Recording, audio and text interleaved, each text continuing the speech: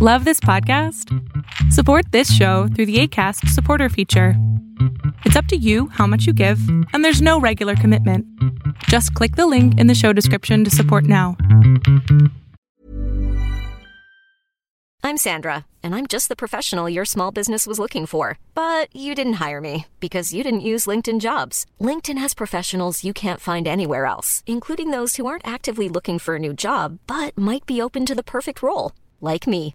In a given month, over 70% of LinkedIn users don't visit other leading job sites. So if you're not looking on LinkedIn, you'll miss out on great candidates like Sandra. Start hiring professionals like a professional. Post your free job on linkedin.com/people today.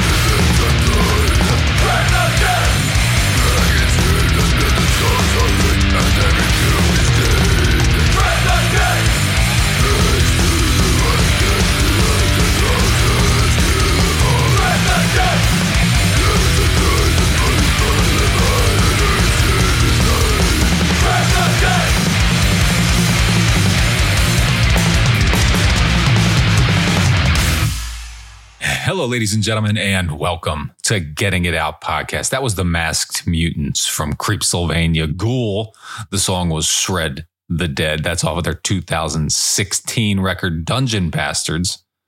You might be familiar with these guys. They've been around for 2 decades. That ought to do it, huh? If you like heavy metal, thrash, or horror films, they're likely firmly established on your radio thanks to Tankcrimes Records, who's been releasing their records for quite a while.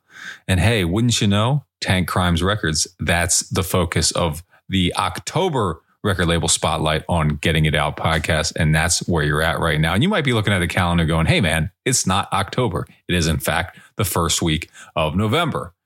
You'd be right about that. We specifically held this episode a couple of days to coincide with a big Tankcrimes record announcement, which if you haven't seen it yet, you'll hear about it here. But first, let's go to New Jersey and get hit with the greatest crossover thrash band that ever existed at this moment right now, Hot Zone. Chicken! Make family out of friends, make friends out of enemies! Peace to my family!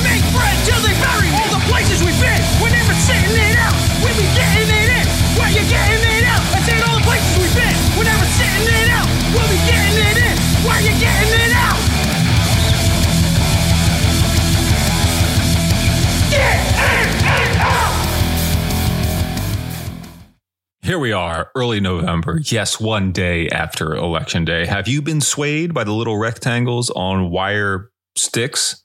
Have you? Has it worked for anybody ever? Have you ever driven past a vacant lot and seen 7 signs for politicians who you're not familiar with and thought, well, now I'm voting for that guy or gal? Never worked for me, but I always wonder about it now. It kind of makes me mad when I see it.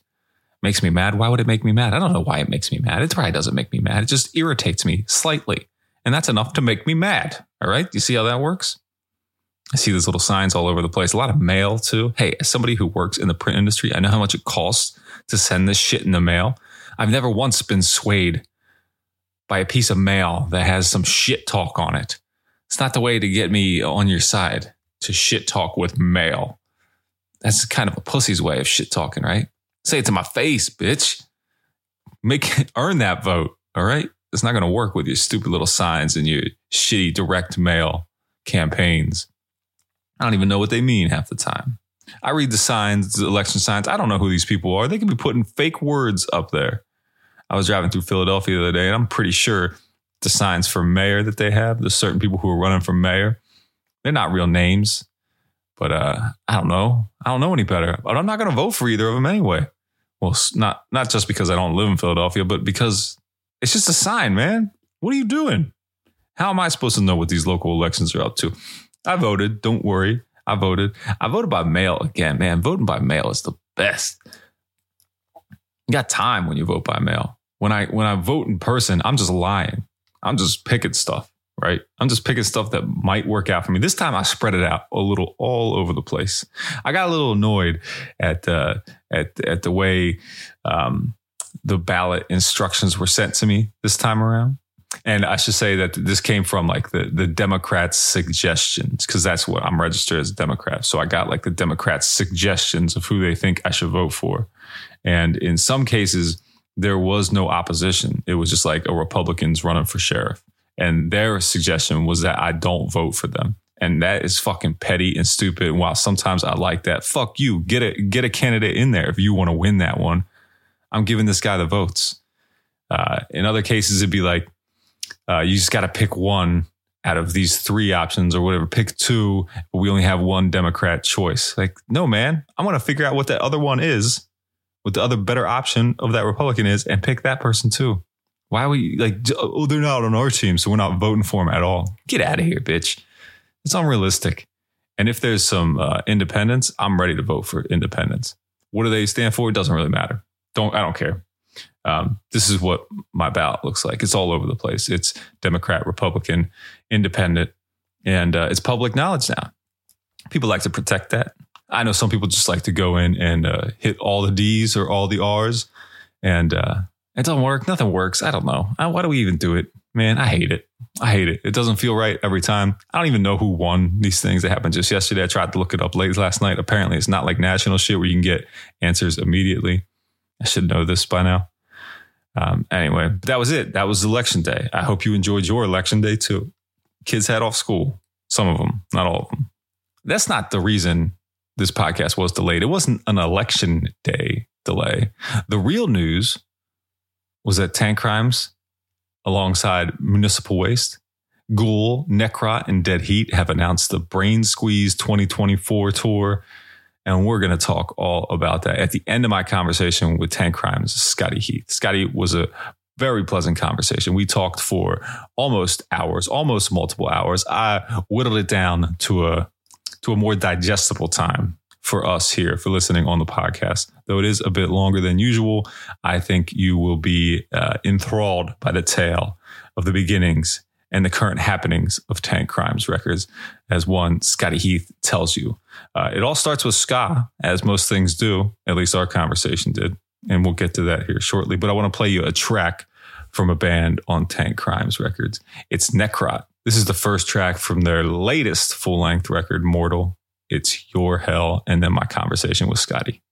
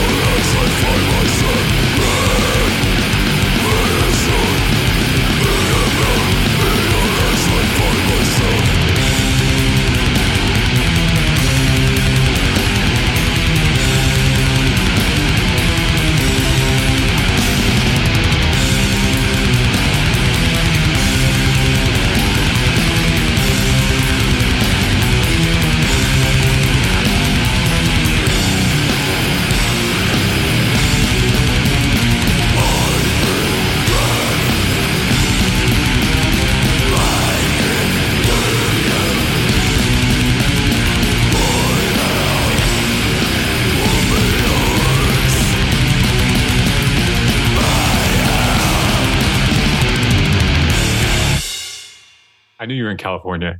And when I was thinking about you being in California, I thought about what's the first thing that I think of when I think of California. And the first thing that I always think of when I think of California is Bucko Nine's My Town. My street.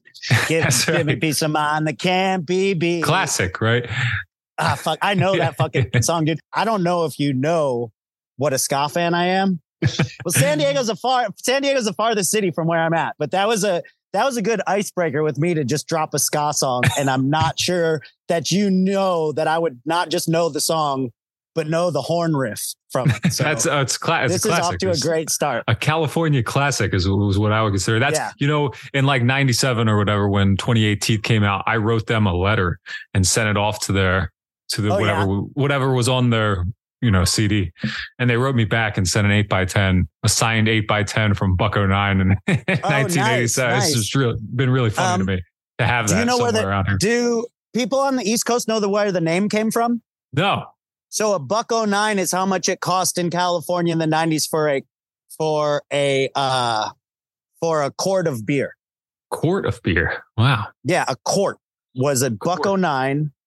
And I've never had that confirmed, but I bought enough quarts in the 90s for a Bucko 9 that it fucking has to be. Right. That's good enough research for me. I know there's a little speculation out there where the name comes from. So I'll take it. I'll take your word for it. All right. Well, so you're out in California. You're listening to Bucko 9, at least in the early 90s or mid 90s. But how do you get involved in the rest of this? Bro, I listened to Bucko 9 last week. That's fair.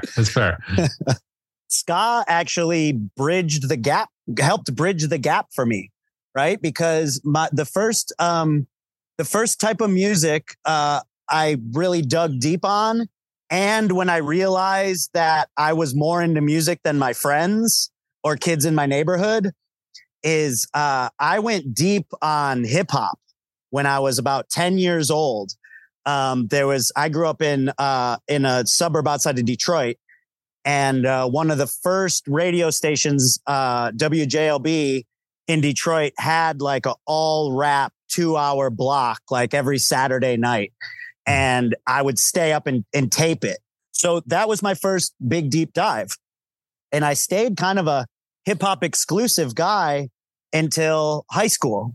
And I should mention my dad played in bands in the 60s. So I definitely grew up around rock music in the house, from Montrose to Bob Seger, Edgar Winters, one of my dad's faves. That was his jam. And so I grew up with a lot of that rock.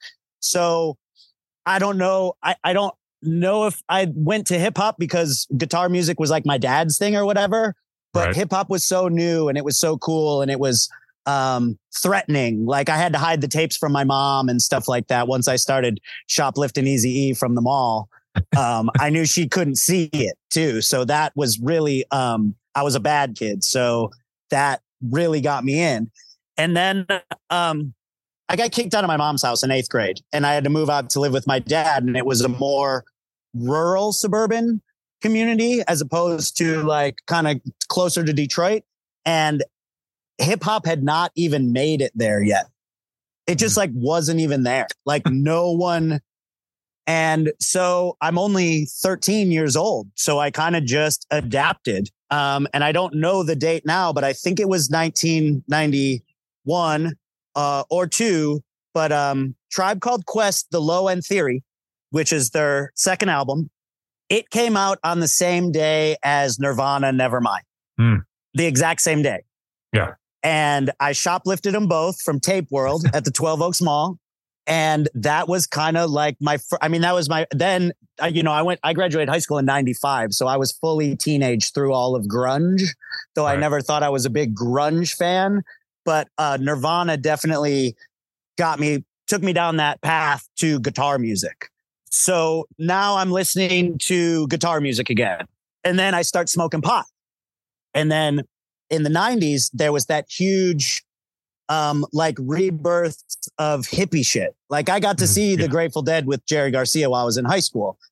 There was just a full on hippie rebirth. Like Fish had just taken off. Fish had just gotten to the point where they were doing stadiums. Grateful Dead were just we're still doing stadiums. And I actually saw a documentary where the Grateful Dead is like, oh yeah, man, when all the like new teenagers in the early 90s got back into Grateful Dead, the shows started sucking for a few years. And just like the wrong fans, you know, and I never thought of it until right now when I'm saying it. And I know like it's happening to bands right now with like mostly hip hop acts, I think. But if you have like a hot TikTok clip, have you heard about like kids showing up to like kids like blowing up shows and only knowing the 30-second hook from the one song? But that makes sense. Now you say like it, spending the rest of the show just like doing selfies and stupid shit. and so that kind of happened to the Grateful Dead. All of a sudden, a bunch of teenagers, you know, were coming down to their shows, and you know, we would buy enough drugs that we could come home and be drug dealers back in town for, you know, until it all ran out. Now I'm getting into drugs, and I kind of am like a hippie, kind of like a 90s hippie now. Okay. And my dad owned a bar. I was working at my dad's bar doing dishes at 12 because I had stolen my mom's car. I was smoking cigarettes. There's like a whole laundry list of reasons why I couldn't stay at my mom's house anymore. And my dad needed to kind of like tighten up my free time. So now I'm working at my dad's bar. This is one of the best like groundings I could have ever gotten, because my dad's bar, I'm the youngest there, but it's just all these older kids. Like everyone, this entire little kitchen is, because it was a bar and grill. So there's a menu. We're doing burgers and shit like that, pastas. And now I'm meeting like these older kids. So now we'd always jam music. There was a boombox in the kitchen. So I'm in there washing dishes, and now we're listening to the Ramones all the time. We're listening to Minor Threat all the time. Like, smoking cigs out back too. Like it was like this free, it was like I was in trouble, but it was like actually gave me all this freedom. Right. So that's when I start getting into punk. I'm a hippie. I like some grungy stuff, you know, some stuff I didn't realize was metal at the time, like Alice in Chains or something, you know, like I didn't, took me years to know like, oh, they're a proper metal band. Like they just got labeled grunge because of their timing or whatever, you know? So now I'm into punk, and the point of this, and it will bring us to ska and then to me starting a punk label, is that now my friends from high school that I was like going to Grateful Dead shows with, none of them had to have jobs. And a lot of the kids I worked with at my dad's bar had dropped out of school.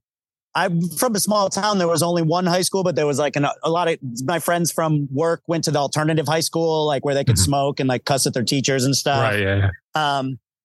So I kind of ended up having two social circles: my friends at school, and then my friends at my dad's bar. Friends from the bar. It was, it was like, which is funny, you know, I'm like 13, 14, and I worked there all through high school until I moved to California. And so I've got these two groups of friends. My friends in high school were like we're chasing girls. We're trying to get old people to buy us beer. We're going to maybe a hippie or rock concert in the summer on the weekend. My friends at my dad's bar listen to hip hop, listen to punk, listen to hardcore. Everybody skateboards. You know, these are all 90s things, but I was, and they're all adjacent to each other, but I was it really just felt like I had two sets of friends, and there wasn't a lot of crossover. There still isn't, you know, in some of the people that I still keep in touch with all these years later. It still feels like there's, you know, my school friends and my bar friends. You're the first person to ever say bar friends. I've never said that. Now that's hilarious to me. My bar friends in high school. But that was the thing. And so there was also this big divide. Punks fucking hated hippies.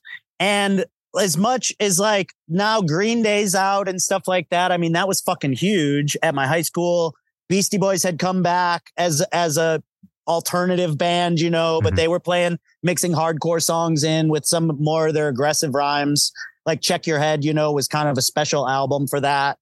But there was this divide. Like my friends that were into punk were like, oh, that fucking hippie shit sucks, dude. Like you listen to the worst music, Scotty. Like I'll fucking rather have a dead fucking rat in my mouth than listen to the Grateful Dead. You know, it was like the antithesis of late 90s skateboarding and punk and stuff like that. It was right. Almost like the enemy to some people. And here I am skating that thin line, which I still do to this day, between genres. I'm exactly with you. I'm going to let you finish your thought, but like when you're talking about this is a lot of, you kind of have to be like, my dad even owned a bar too. So, oh, no shit. Oh, awesome. So, you know, and to do that, you kind of have to have a little bit of, you know, I mean, there's so much peer pressure in high school. You kind of got to be a little self-aware and have a little bit of confidence to be like, no, my other friend, like the Grateful Dead rules, you don't get it. Or tell my hippie friends, like, man, if you would just listen to Minor Threat, you would get it, you know? So ska comes out. And it's the bridge for everything because now both sides listen to reggae. Both sides of my friends listen to reggae. And what's interesting is, well, you'll know this too, because my punk friends are more deep dive into music people. You know, that was why I spent so much time at my dad's bar and hanging out even when I wasn't working, because like I said before, which I learned at a very young age, not everyone liked I wouldn't say not everyone liked music as me. Not everyone was thrilled and infatuated with music as me and wanted to know more and wanted to do deep dives and deep cuts and stuff. Like, so I realized that, but my friends from my dad's bar were way more into music. So now I'm like, oh, cool. You guys listen to reggae. We're listening to ska punk, and I can kind of bridge that gap. And now my punk friends are like, ooh, you got to check out like Rocksteady and like traditional ska. So now I'm the guy who can take back to my friends who listen to Bob Marley and Toots and the Maytals, like, oh, you guys got to listen to fucking Dennis Brown, Prince Buster, Desmond Decker. You know, I'm like feeding them that, you know, and helping them learn about that while bringing the same. So punk ska was really easily digestible for me and tons of kids in the 90s. That's how it got too big, you know, to sustain itself, you know. That really helped me kind of lean harder into the punk music that I was only mainly listening to at work, into really starting to shoplift some of those CDs, you know. So ska's always been huge for me.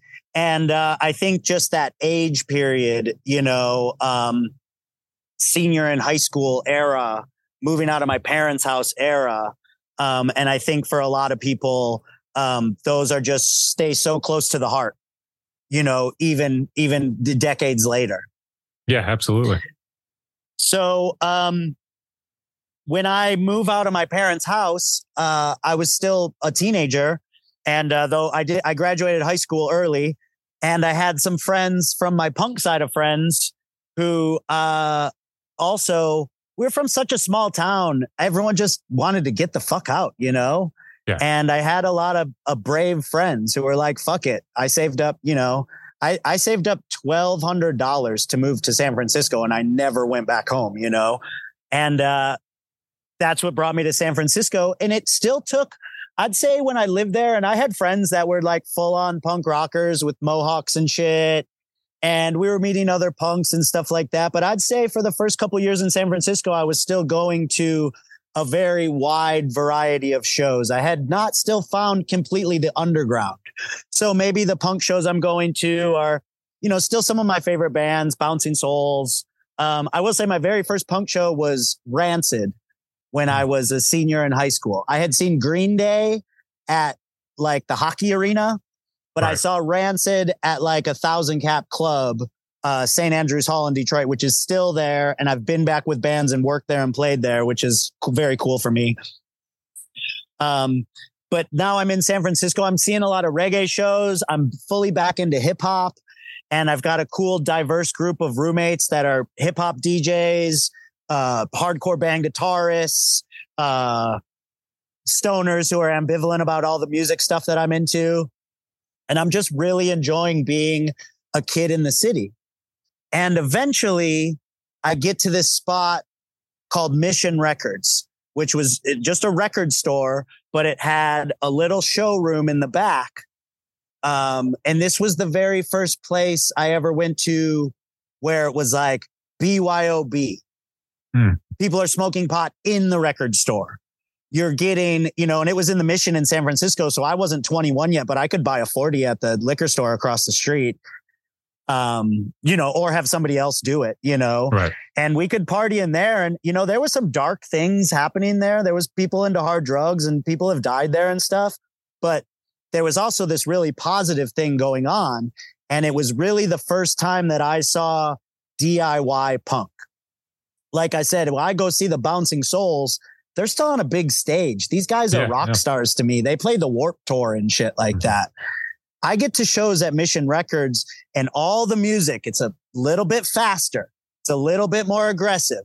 It's a lot sloppier, but I like that. And there's all this participation from the crowd. I mean, I wasn't even entirely sure if I had bought a t-shirt like off the singer of a band at merch, like not off just like the touring merch person. Yeah. So this is really opening my eyes. The stage there was about 13, 14 inches off the ground. So basically, no stage, like a glorified drum riser, but the band's on the floor with us anyways. And that really fucking got me. I was all in. I went down such a DIY hardcore punk rabbit hole at that time. I almost completely shut off all other types of music I was listening to. I have friends that our friendship I could only realize this years later. Our friendship suffered because I stopped wanting to do the activities with my other friends who didn't want to go to underground punk shows. And I had never ever thought I would be in a band. I was the kind of kid fucking playing air guitar with a fucking yardstick or a broom, singing fucking AC/DC into the hairbrush in the mirror, shit like that, little kid stuff. Being a musician and a rock star was so different in my head than what was capable with DIY punk. And I'm immediately meeting bands and stuff like that. And I had never before thought that I could do that. Fucking never. Even though my dad was in bands, but my dad was in bands when he was in high school. And my dad's band put out records on Hideout Records, Bob Seger's label. Oh, wow. So very cool. But I was never pushed into music. So now I'm like, fuck, I want to be in a band. I want to do this.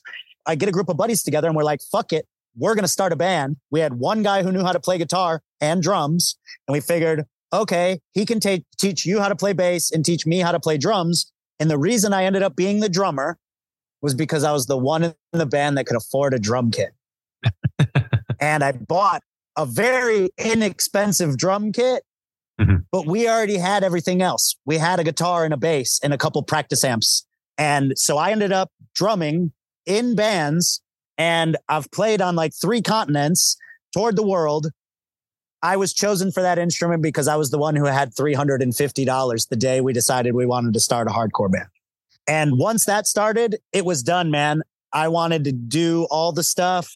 I wanted to do everything. And this entrepreneurial bug that I had living inside me started to surface. I end up buying a 1-inch button maker. Wanted to make buttons for my bands. We didn't really have access to that. I mean, we would all go in and we would mail order patches and buttons from I think this place is in Pennsylvania, Angry, Young and Poor. It's still around. That's right. It's in this town. Oh, no shit. That's in your town. So it's like Actually, you know what's unfortunate is they're closing their brick and mortar store. They just did or did, but yeah, it's still here. We would like pass around their mail order catalog and order just buttons and make like a $45 order of 1-inch buttons and patches. So I look into it and then I end up buying a 1-inch button maker pretty much to just like make buttons for my bands and the couple other friends bands I've made. And I didn't realize at a time, what an advantage that little fucking button maker would give me, to get deeper into the world that I wanted to be a part of. So what I started doing was other local bands or bands on tour, I would just make them like 25 buttons. Mm-hmm. And then I would go to a show and I'd be like, hey, what's up, dude? This is how I met like a couple of my best friends this way. Hey, I'm Scotty. I got this 1-inch button machine. Here's a little, Ziploc baggie full of buttons for you guys. I'm a fan of your band. And, if you want more, I can make some, but that's not why I did this. I just wanted, to let you know I was a fan and kind of gave me a reason to say hi and stuff like that. And I just started meeting fucking everybody, started setting up I started doing like tons of bootleg buttons too. I had a couple hundred designs and I just had this big piece of fabric, pin 150 buttons onto it and roll it up, take it to shows and set up next to the bands doing merch. I'm a quite outgoing person and also friendly, so I just start meeting everybody and stuff like that. And all of a sudden, I'm just 100% immersed. Gilman Street would have a weekend where on Friday night, all our bands are doing that. And then Saturday night is the cleaner version of hardcore, what spawned from Youth Crew and Mosh and stuff like that, So I'm playing in this band called Deadfall and we get an offer to put out a 7-inch at, I should mention, by this time there's a venue called Burnt Ramen in Richmond, California, which was, it was a venue, similar to, it was more organized than Mission Records. But it was a venue with no rules. It was called an unsafe place for all ages. There was no security. You had to run your own shows, run your own door, bring your own beer. They provided a sound man in the room for $50 a night. I met one of my mentors, John the Baker there. He was running the place. He taught me how to run shows, taught me everything I needed to learn. The first thing that was a huge surprise to me is that the first thing you have to learn is to show up on time, even though no one else does for a long time later. And so Burnt Ramen had become a really kind of tight-knit community. I'd say there was probably about 100 people going there consistently every weekend or whenever there was shows going on. And I'm meeting lots of people and doing all this stuff. And this guy named Bob Scammon, he comes up to us and he wants to put out our 7-inch. And we're thrilled. We're super green. We don't know anything.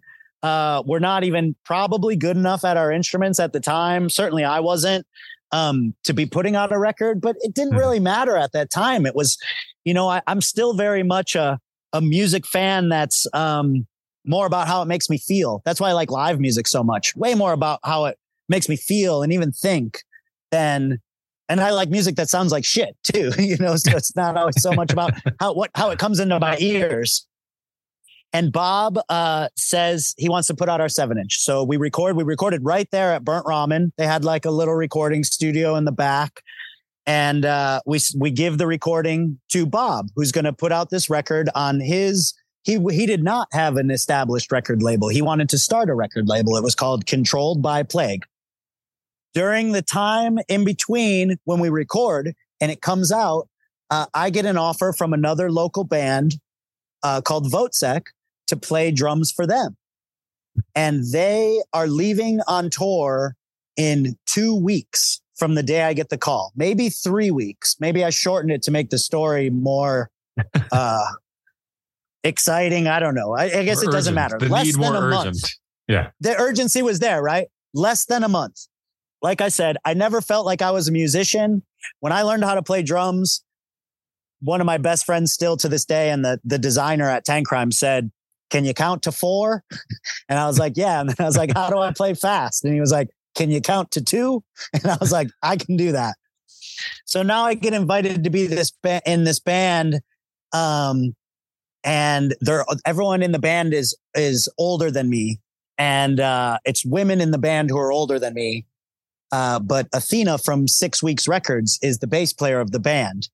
And the tour they have booked is with this band that she just put out their split with Pennsylvania's own Crucial Unit. The band's from Richmond, Virginia. The band is Municipal Waste. She gives me the record and I think, look, if I can't get along with these old ladies, which is funny now because they were so much younger at the time than I am now, but they were certainly in a older punk generation than me, or punk or 2 even, because I think a punk generation is about 4 years. So I joined this band thinking, if I don't get along with my bandmates, these Municipal Waste guys seem pretty fucking cool. Like they want to party, they want to do whatever. And I really want to take this experience. And so I went for it. So now in a really short time, I've recorded a record with one band, joined another, and I'm out on a full DIY US tour. And I got to meet all kind of, it's funny to say the movers and shakers of who books a VFW hall or a basement, but it's the truth. I did.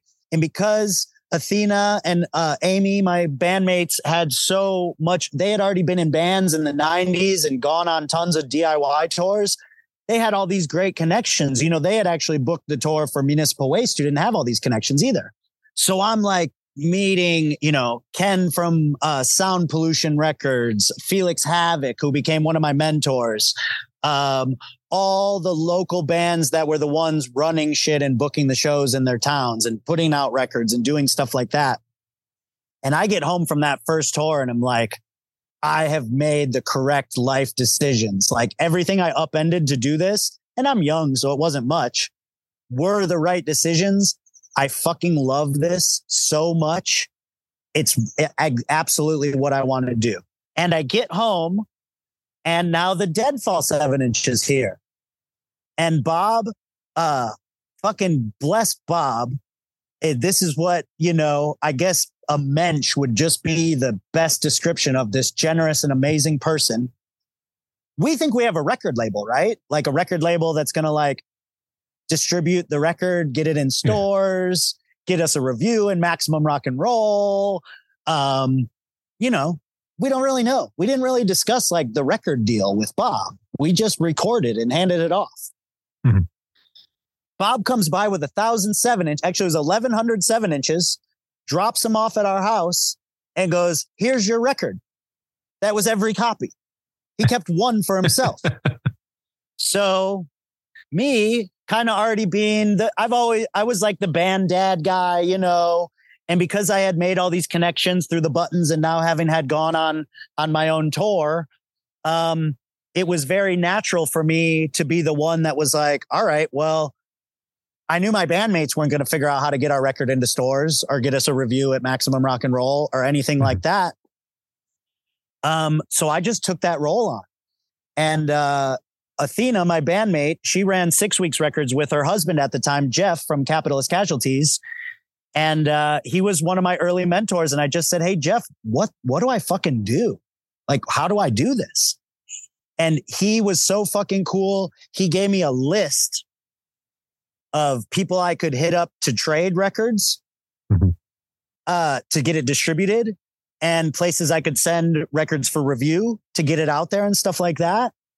And I just fucking dug into it. And I was trading records. And like I said, I'd met other label people on my first tour. And all of a sudden, it was just fucking off to the races. I had a record label and I ran Bob's record label, Controlled by Plague, for 3 releases. I then did 2 other local bands, Case of Emergency. And my third release was a band called Funeral Shock. And this actually I did 4 for under the Controlled by Plague banner. This was all, I thought I'd keep it going. I kept the name as a tribute to Bob and his generosity. So my third and fourth releases are going to open up a lot that'll explain where I'm at now. My third release, Funeral Shock, was Dan from Spaz, Jason from Agents of Satan, and Jeff from Capitalist Casualties. I'm like, wow, I've got dudes from Spaz and Capitalist Casualties on my label. And it was really empowering because it was like, oh, they're not just on my label, but they have to actually trust me with their music to do this. And Jeff owns 6 Weeks Records. He could do this himself. But so that was really empowering to me to start working with people who had much more experience than I did. And my fourth record had Maus, one of my closest friends to this day, from Dystopia on guitar. And so, Spaz and Dystopia are two of the biggest bands on Tankcrimes. Those reissues can keep the lights on some months. And I've been working with those guys since the very first release, since before the label was even called Tankcrimes. And on my fourth release, I kind of realized that Controlled by Plague's not mine. It needs to be mine. And I changed the name to Tankcrimes and just keep going from there. Well, I was trying to think earlier when Tankcrimes first comes on my radar, when I first start realizing what you're doing, and I couldn't think of what release it was, but I can remember like a handful of them, and it was like the King Generator, and there was a Funeral Shock 7-inch. I remember it was one song on each. Actually, I had it on my jukebox recently. Yeah, that was one of the first like 45 style records I did. Fucked Up kind of brought that back, I think, or brought that into hardcore because I was doing 10 song 7-inches. I was doing 12 song 7-inches. Yeah. But I'm guessing that's around 2008. 2008 is when I came onto your radar. That sounds like around King Generator, because that was Dave Whitty. Mike Hill from Tombs was in King Generator. Jamie from the Scottish power violence band Shank that was on Slapaham. He was in that band. Yeah, cool. Okay. So I don't remember. I don't remember how. I feel, but like that would have been like right when I moved to Baltimore from Pennsylvania. I was down then in Baltimore for a long time. And anyway, there was ANS, Pressure Cracks record. There was just a few things that started. You did that Gangrene tribute 5-inch, 7-inch, or 5-inch, 5-inch that I have around here. Well, that's kind of when I started. So when I started, I was doing all local bands. Mm-hmm. And I didn't know how long I was going to do just local, but I liked having all local bands. And even a piece of advice that I give to people who want to start labels, when you're getting started, it's advantageous to either document a locale, a scene, just a specific location, or a very specific sound when you're coming out. So those records like ANS and stuff, that's a cool era for the band, for the label, because that's when I'm kind of graduating to doing albums. And I want.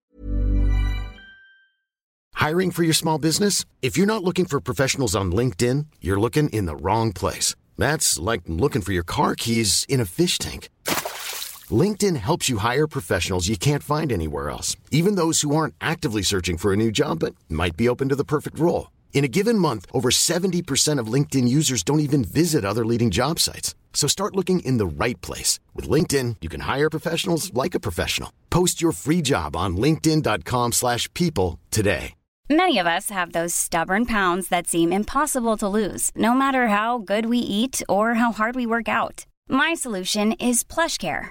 PlushCare is a leading telehealth provider with doctors who are there for you day and night to partner with you in your weight loss journey. They can prescribe FDA-approved weight loss medications like Wegovy and Zepbound for those who qualify. Plus, they accept most insurance plans. To get started, visit plushcare.com/weightloss. That's plushcare.com/weightloss. Want to work with bands that want to grow. A word that maybe is, I don't know if it's dirty and punk, but it doesn't get used a lot. And in the music industry in whole isn't done a lot at all anymore, which is artist development. I wanted to help bands like go on tour. I wanted to help bands know how to do a better stage show. Like real simple stuff that people in bands kind of know, but somebody has to tell you the first time you don't set up your drums on stage. you should practice the set list so you don't have to stop in between every song. You should, just little stuff like that helps you learn how to be a band. And then that goes into, how you should do your recordings and stuff like that. And that was a cool era when I was kind of moving into that, and I was touring. So talked about how my first tour was with Municipal Waste. Municipal Waste, my friendship with them has carried this label at sometimes, and I still tour with them. And I've been able to bring out Tankcrimes bands on tour with them and do stuff like that. And even maybe just a cosign from Municipal Waste has gotten bands like A&S on people's radars at the time, you know? And because I'm working with Municipal Waste on the road, and at the same time, Municipal Waste is turning into a legitimate drawing metal band. Mm-hmm. So we're playing clubs. My very first metal tour, it was Guar and Municipal Waste. Actually, the Red Chord was the third band. They were the main support band. Municipal Waste was opening up. And so my very first metal tour was 9.5 weeks. And they're in a bus and a semi, and we're chasing that shit in our fucking van without a trailer. We had holes in the bottom of the van. And if you followed Municipal Waste for long enough, this will crack you up. We had the boogie boards on the floor of the van. So this is like in the fall, winter, and we're going up in Canada and stuff. So we've got the boogie boards on the floor of the van to keep the water from splashing up into it. Shit like that, because that was Municipal Waste era. We're bringing beer bongs and shit to every show. We're bringing the boogie boards. We're really like, that's how they kind of made a name for themselves and stood out early on. Mm-hmm. I'll admit, I thought professional band shit was kind of corny as a young punk. And right away on that first tour, I was like, this isn't corny. These guys work way harder than I've ever seen a band do on the DIY circuit. This is wild. And these guys work their asses off. And I started getting this new respect for that. And still touring with Municipal Waste, they're getting bigger and bigger. So that's on Hazardous Mutation. Then they put out Art of Partying, and they're just a phenomenon, Yeah. There was years when everyone just had that cap flipped up, wasted everywhere we fucking went. It was so cool. And I'm just learning the ropes, and I'm learning them with the Waste guys. Dave Whitty had some more experience, but not really like this either, Mm-hmm.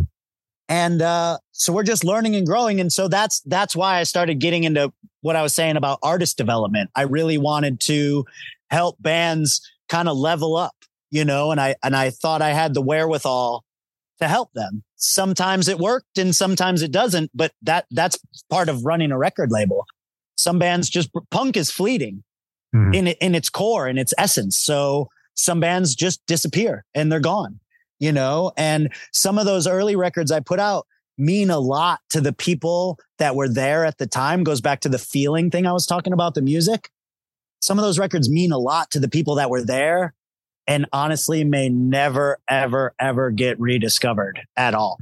So one of these days I'm going to make a real effort to be like, oh, this was Tankcrimes number 7.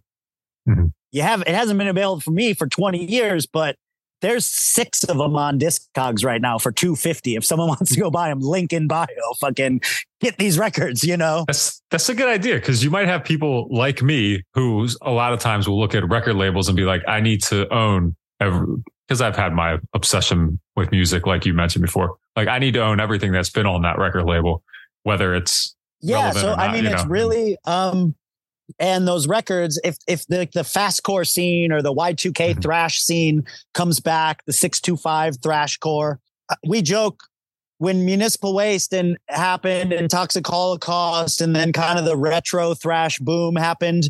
They kind of, I would say they kind of like propelled it from the basements back to the big stage. Mm-hmm. And now you've got all these copycat cookie cutter bands who want to sound like that and stuff. Thrash, when I got into underground hardcore, thrash meant 625 thrash. It meant what happens next. It meant, and then thrash metal was fucking dead. Exodus was probably in between singer. I don't know exactly what bands were doing, but you know what I'm like. A lot of the Rob Dukes era. Yeah, they were in Rob Dukes era. So, but a lot of those bands, whether they realize it or not, I saw it from the ground up. Bands like Municipal Waste, and then that big influx of bands who wanted to be like Municipal Waste, that opened up for a lot of the old school thrash bands to get back to work. Start putting out albums where they could say, oh, it sounds like our old stuff, and getting back on the road. And there was that whole boom. But yeah, then thrash was changing what it meant to the general public, or not the general public at all. The people I was around in underground hardcore shows. So a very small percentage of the public. But so now thrash is back. I also, another big band along the way that really helped me out was Fucked Up. And now I've done like 5 or 6 records with Fucked Up, but I met them in a similar fashion. I wrote Gord from Deranged Records an email and just said, I'd like to invite Fucked Up out to the West Coast for some shows. I think they had three 7-inches out at the time. And like we briefly discussed, they were bringing back the 45, the single, the big hold single. I remember being determined at one point to try and get them all when they were rolling them all out. And then I gave up.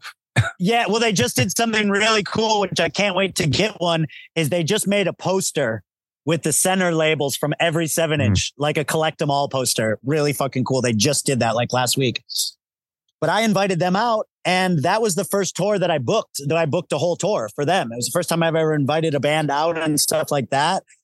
Sometimes kids ask me like, how do you get started? How do you do that stuff?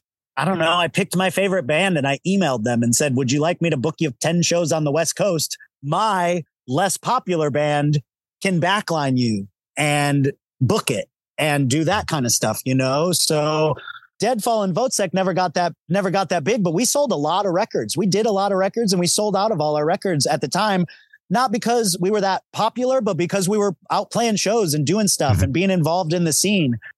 Going back to that very first Deadfall record, I distributed that whole record in a year by mostly trading other small labels and distros, like usually 6 copies at a time, not even 10, 6 copies at a time to do that, and even on tour, like the box distro next to our t-shirts.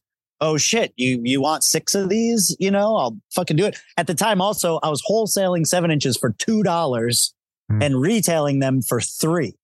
So it was kind of like monkey business as far as not a big margin. Yeah. Yeah, exactly. And they cost $1.50 to make. So once I get into doing albums and stuff, that kind of changed the label, and I'm starting to lean into more metal stuff because I'm starting to understand that world and getting it. That was around that time.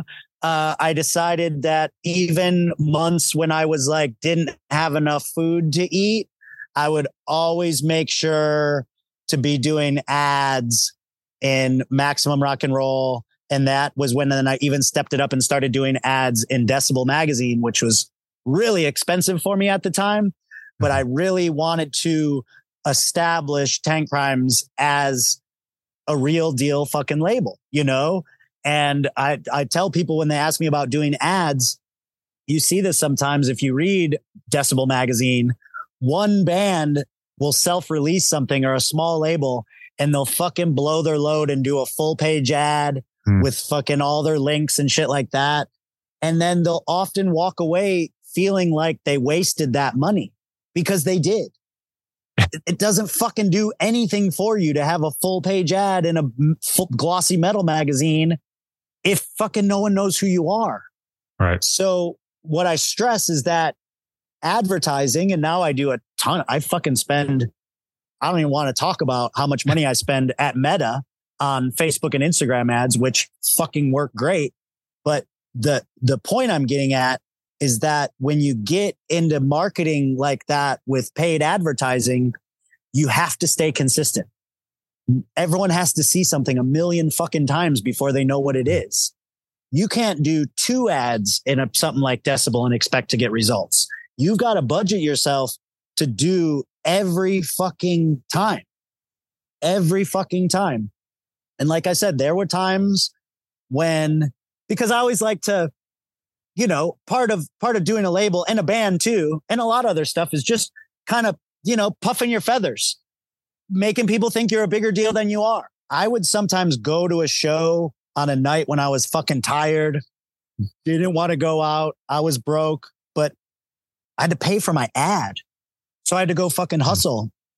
I had to go hustle all the fucking time. Just be out there. And some nights it would be so defeating. Like, fuck, I fucking did this. Like, I'm going home with $30. You know, this wasn't worth it. But it's kind of that same consistency with the ads.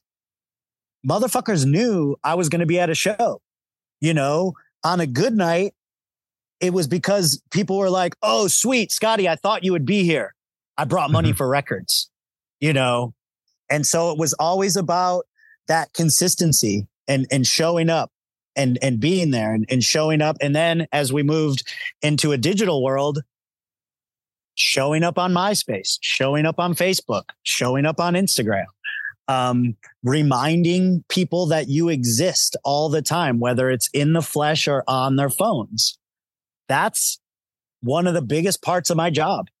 And it helps my band sell records. Just reminding people all the fucking time that I'm here. And what I do is I sell records. You do a great job of that. And you do a great job of being like the visible head and face of your label. You know what I mean? Like, not a lot of labels do that. There are a few, and a lot of people are getting smarter to it. They're really doing what you do, where you make the little videos. I see Daniel doing it for Riding Easy. I see other people do it. You know, I see a few people doing the same style thing and doing it consistently, like you said. And that really does seem to resonate and carry weight.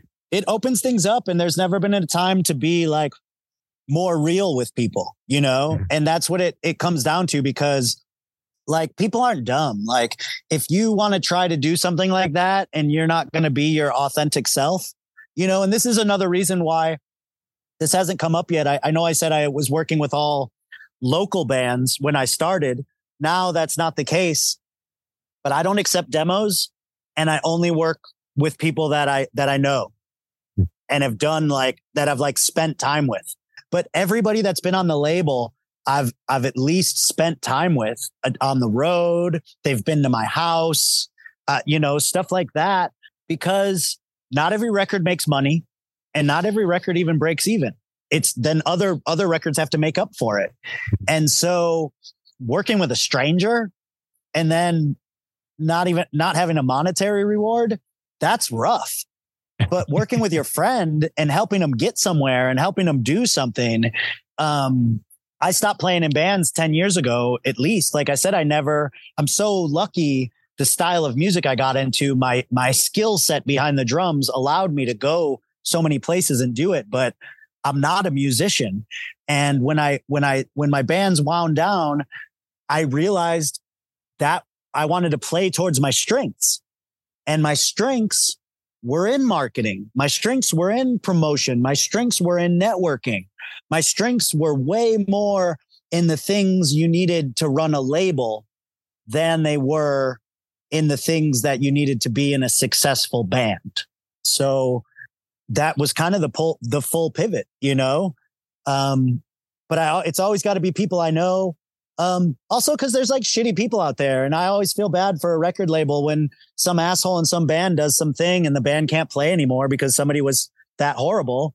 And, you know, you got a fucking closet full of records back at your house, and it's not your fault because you just didn't know, you know? And well, before we go way too long on other stuff, we got to get in what's happening now, what's coming up, what's going on with Tankcrimes in the very near future. Okay. Yeah, sweet. Yeah, let's jump way ahead. Yeah.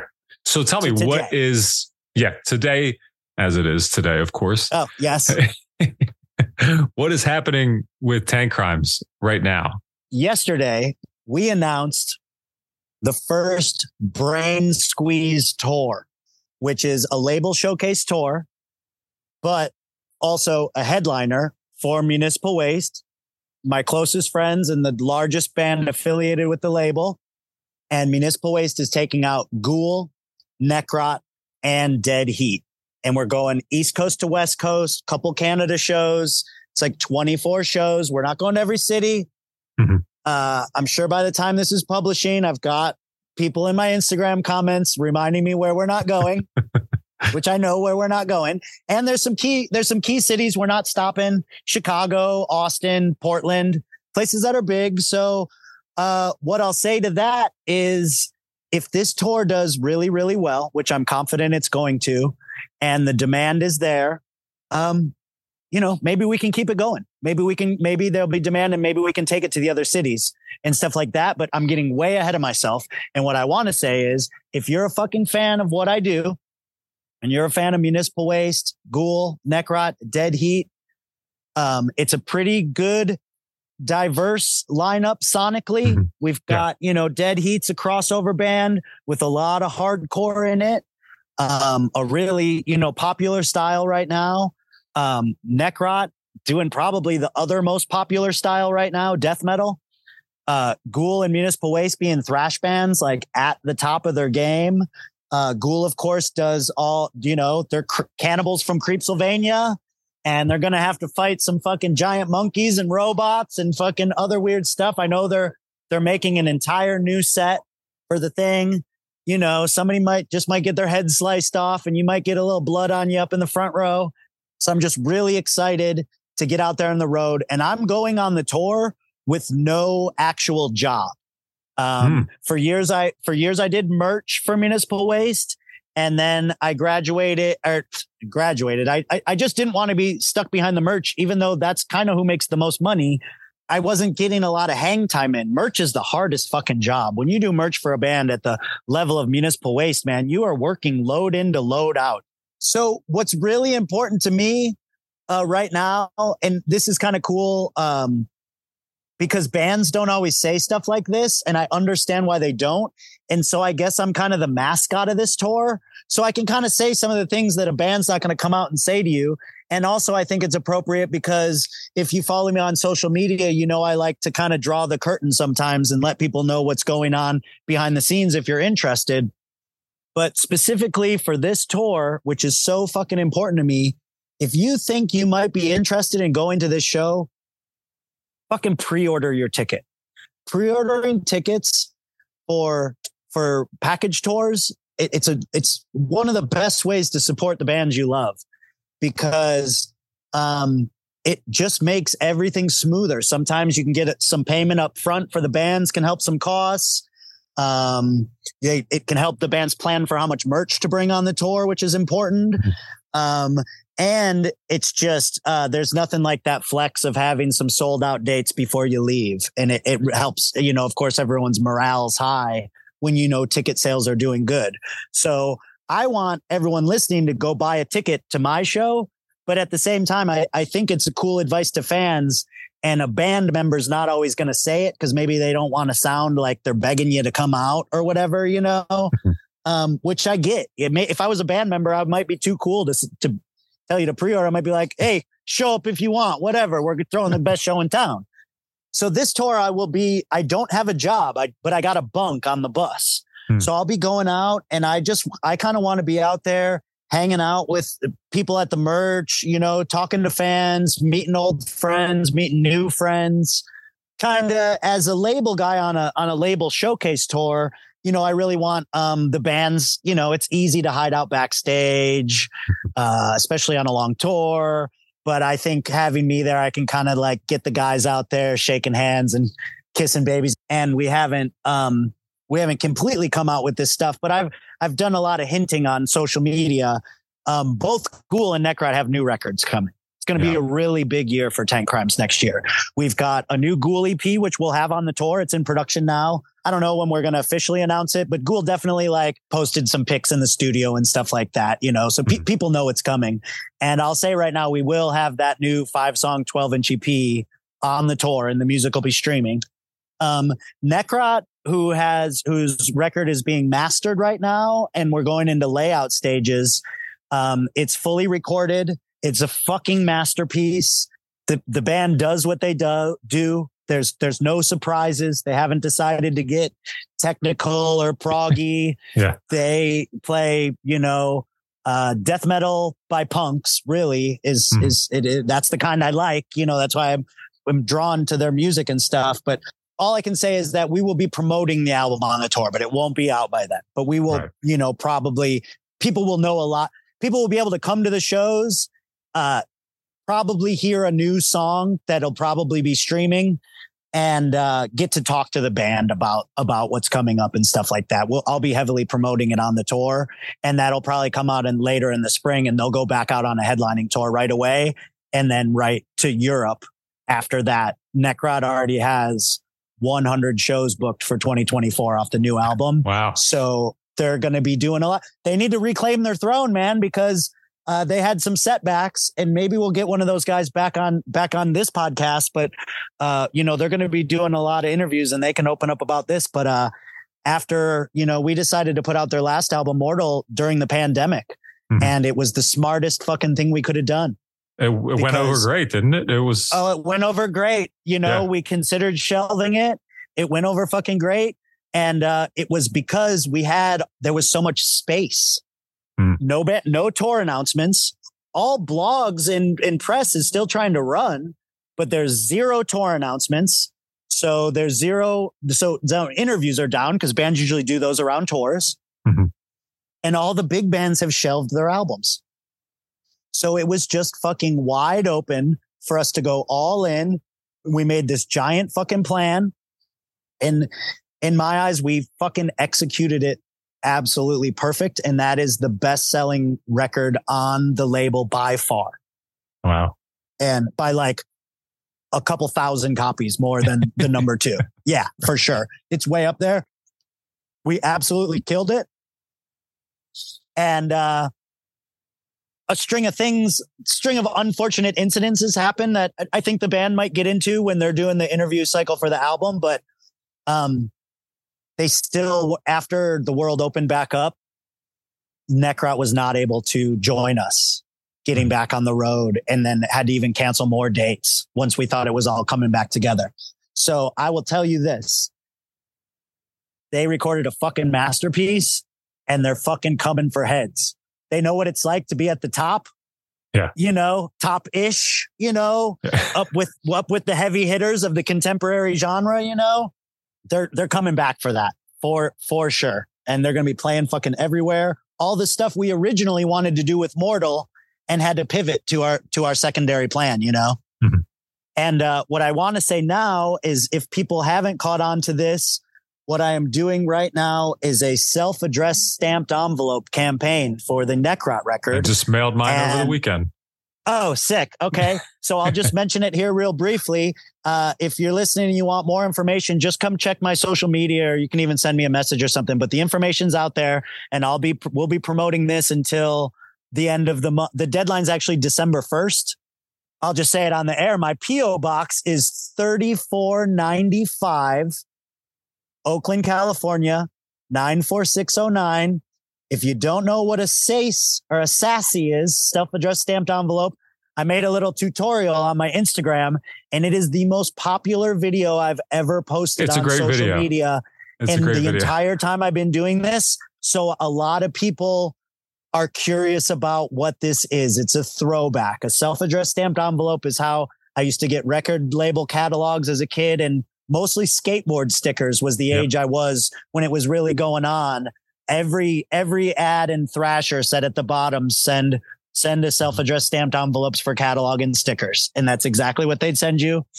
So, and it's going to be great to take Dead Heat out with us. I met Dead Heat because they were actually on Tony from Municipal Waste radar. And since I'm mentioning Tony, I just want to say thank you so much, Tony, one of my best friends. He's the one who actually put the tour together. I didn't. He put it together and handed it to me and said, want to do a Brain Squeeze tour? And I was like, oh man, it's a fucking dream come true. And I guess real quick, I should say the Tankcrimes Brain Squeeze is what I've called my festivals. First one was in 2010. Second one was, I don't know, split the difference between here and now. And the third one was booked for September 2020, and we never even got to announce it. And I just never got it back together. But so having Dead Heat on this Brain Squeeze tour is awesome because, we just put out this killer EP. I really think they need to get in front of a metal crowd, not just a hardcore crowd, because they're a fucking metal band. Yeah. With hardcore kids in it, but their sound is straight metal. And we met Dead Heat because they were on Tony's radar. We've actually brought them out on tour before. This will be their second opening slot on a Municipal Waste tour. I wish there would have been room to bring them up the thing, but there's just not. They got the fucking Necrot playing ahead of them. So it's a great slot anyways for everybody. But that tour we did was with Crowbar and Municipal Waste, and Dead Heat was the opener. And that was our first tour back after COVID. So this was still like fall 2021.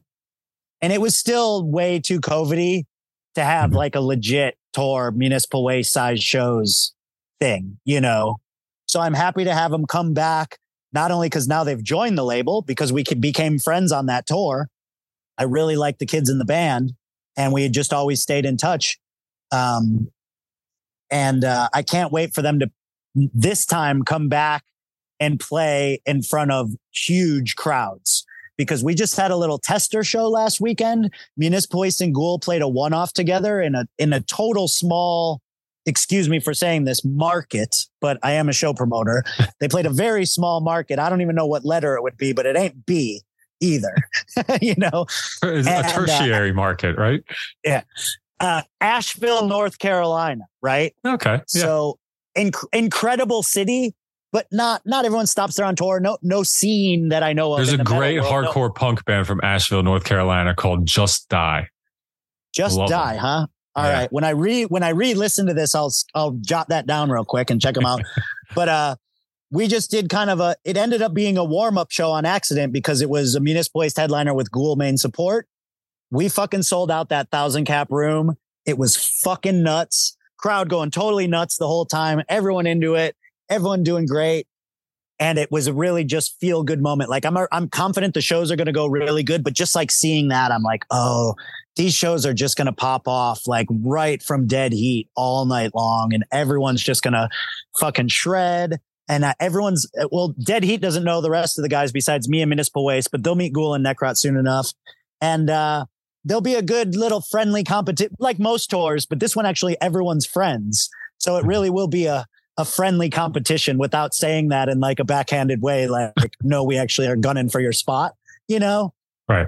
You know, they would, you know, Ghoul and Necrot are the two biggest contemporary bands on Tankcrimes. And, you know, I think for a minute during Mortal that Necrot had edged them out in you know, I said they have the most selling record on the label, but Ghoul's, we've done 6 albums from Ghoul, and they've been a band much longer. They have a much bigger established fan base, you know? So nothing would make me happier than all my bands just knocking each other out of the number one spot as they all grow and get bigger and get bigger and get bigger and keep fighting for that spot, you know? And I really want to see Dead Heat win over all these Municipal Waste fans, because they definitely have the riffs for it. It's you know, perfect crowd for them. Yeah. And if having Dead Heat on this tour can bring out some kids from that scene, from the post-pandemic hardcore boom, and then a lot of those kids might be older now, but we're like fans of Municipal Waste, like, oh, I loved Municipal Waste in high school, you know, but now I'm in my mid-late 20s and only listen to Triple B stuff, you know. Maybe they come out, it's a throwback band. If you haven't seen Ghoul, they're fucking awesome. So I do like that. I didn't think teaming up with Triple B would bring a lot of new people to Tankcrimes, but I do think that having Dead Heat on Tankcrimes and on the tour might get some new kids that haven't checked out Tankcrimes out to those shows early and there to have a great time, you know? So that's really cool too. Sonically, they absolutely fit with Waste and Ghoul playing thrash metal, but vibe wise, which is cool, they bring a different vibe, you know, which is cool. And just a younger vibe, you know. I haven't worked with a band in their 20s since I was in my 30s, and I'm in my mid 40s, you know, just because I've been working with the same people. One thing that I'm really proud of with Tankcrimes, and I think it's a great compliment that my bands give to me without having to say anything, is most every band on Tankcrimes do every record with Tankcrimes. There's not a lot of turnover over here.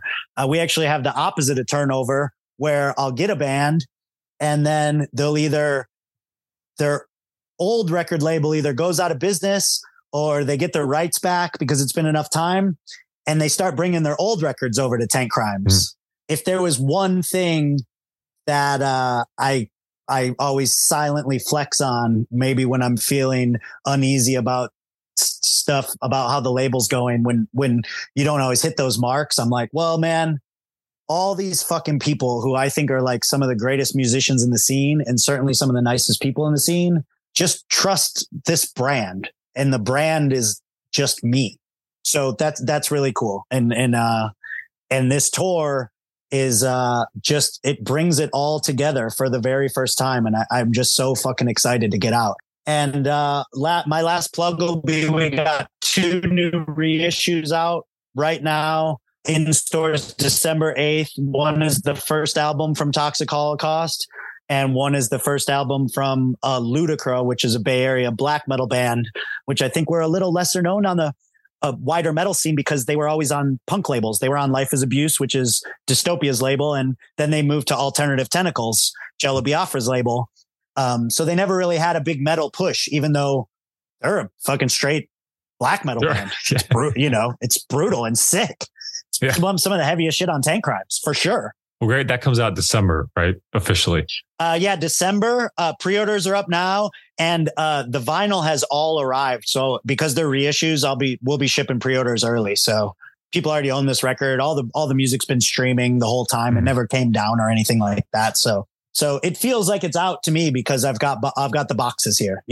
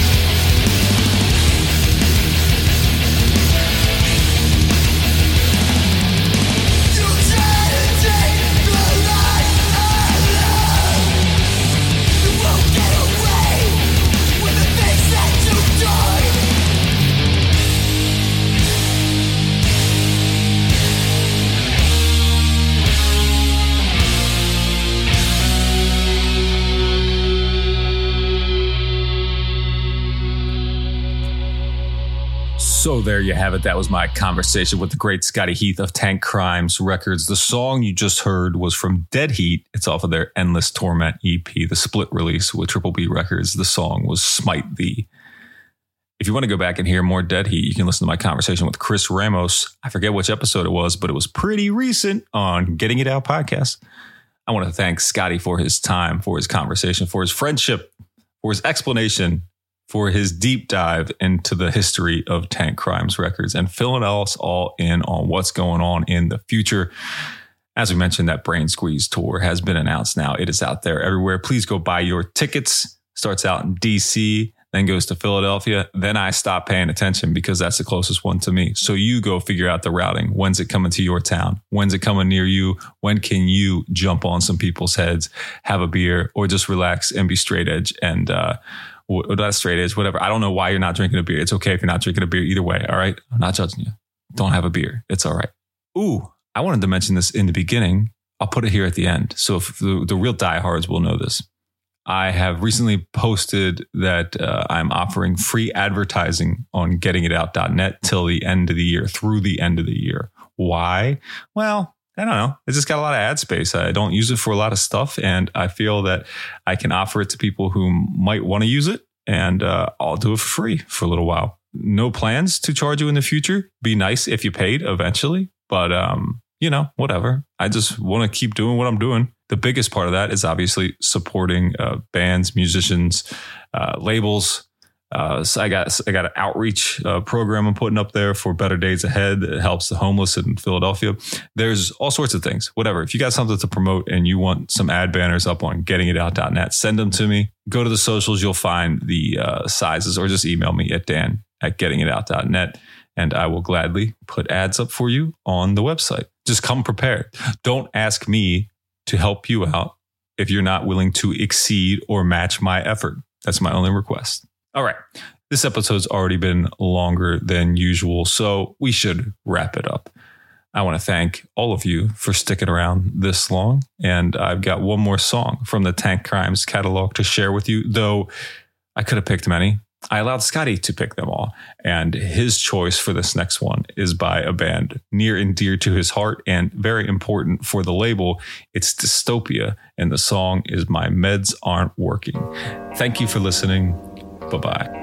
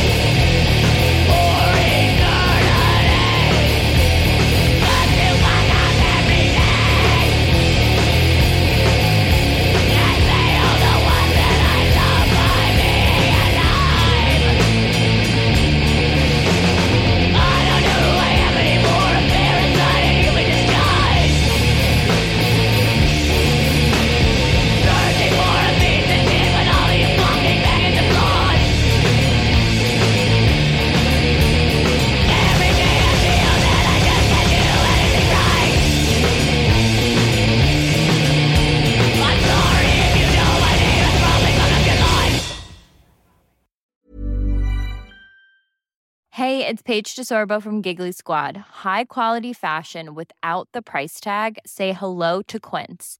I'm snagging high-end essentials like cozy cashmere sweaters, sleek leather jackets, fine jewelry, and so much more. With Quince being 50 to 80% less than similar brands.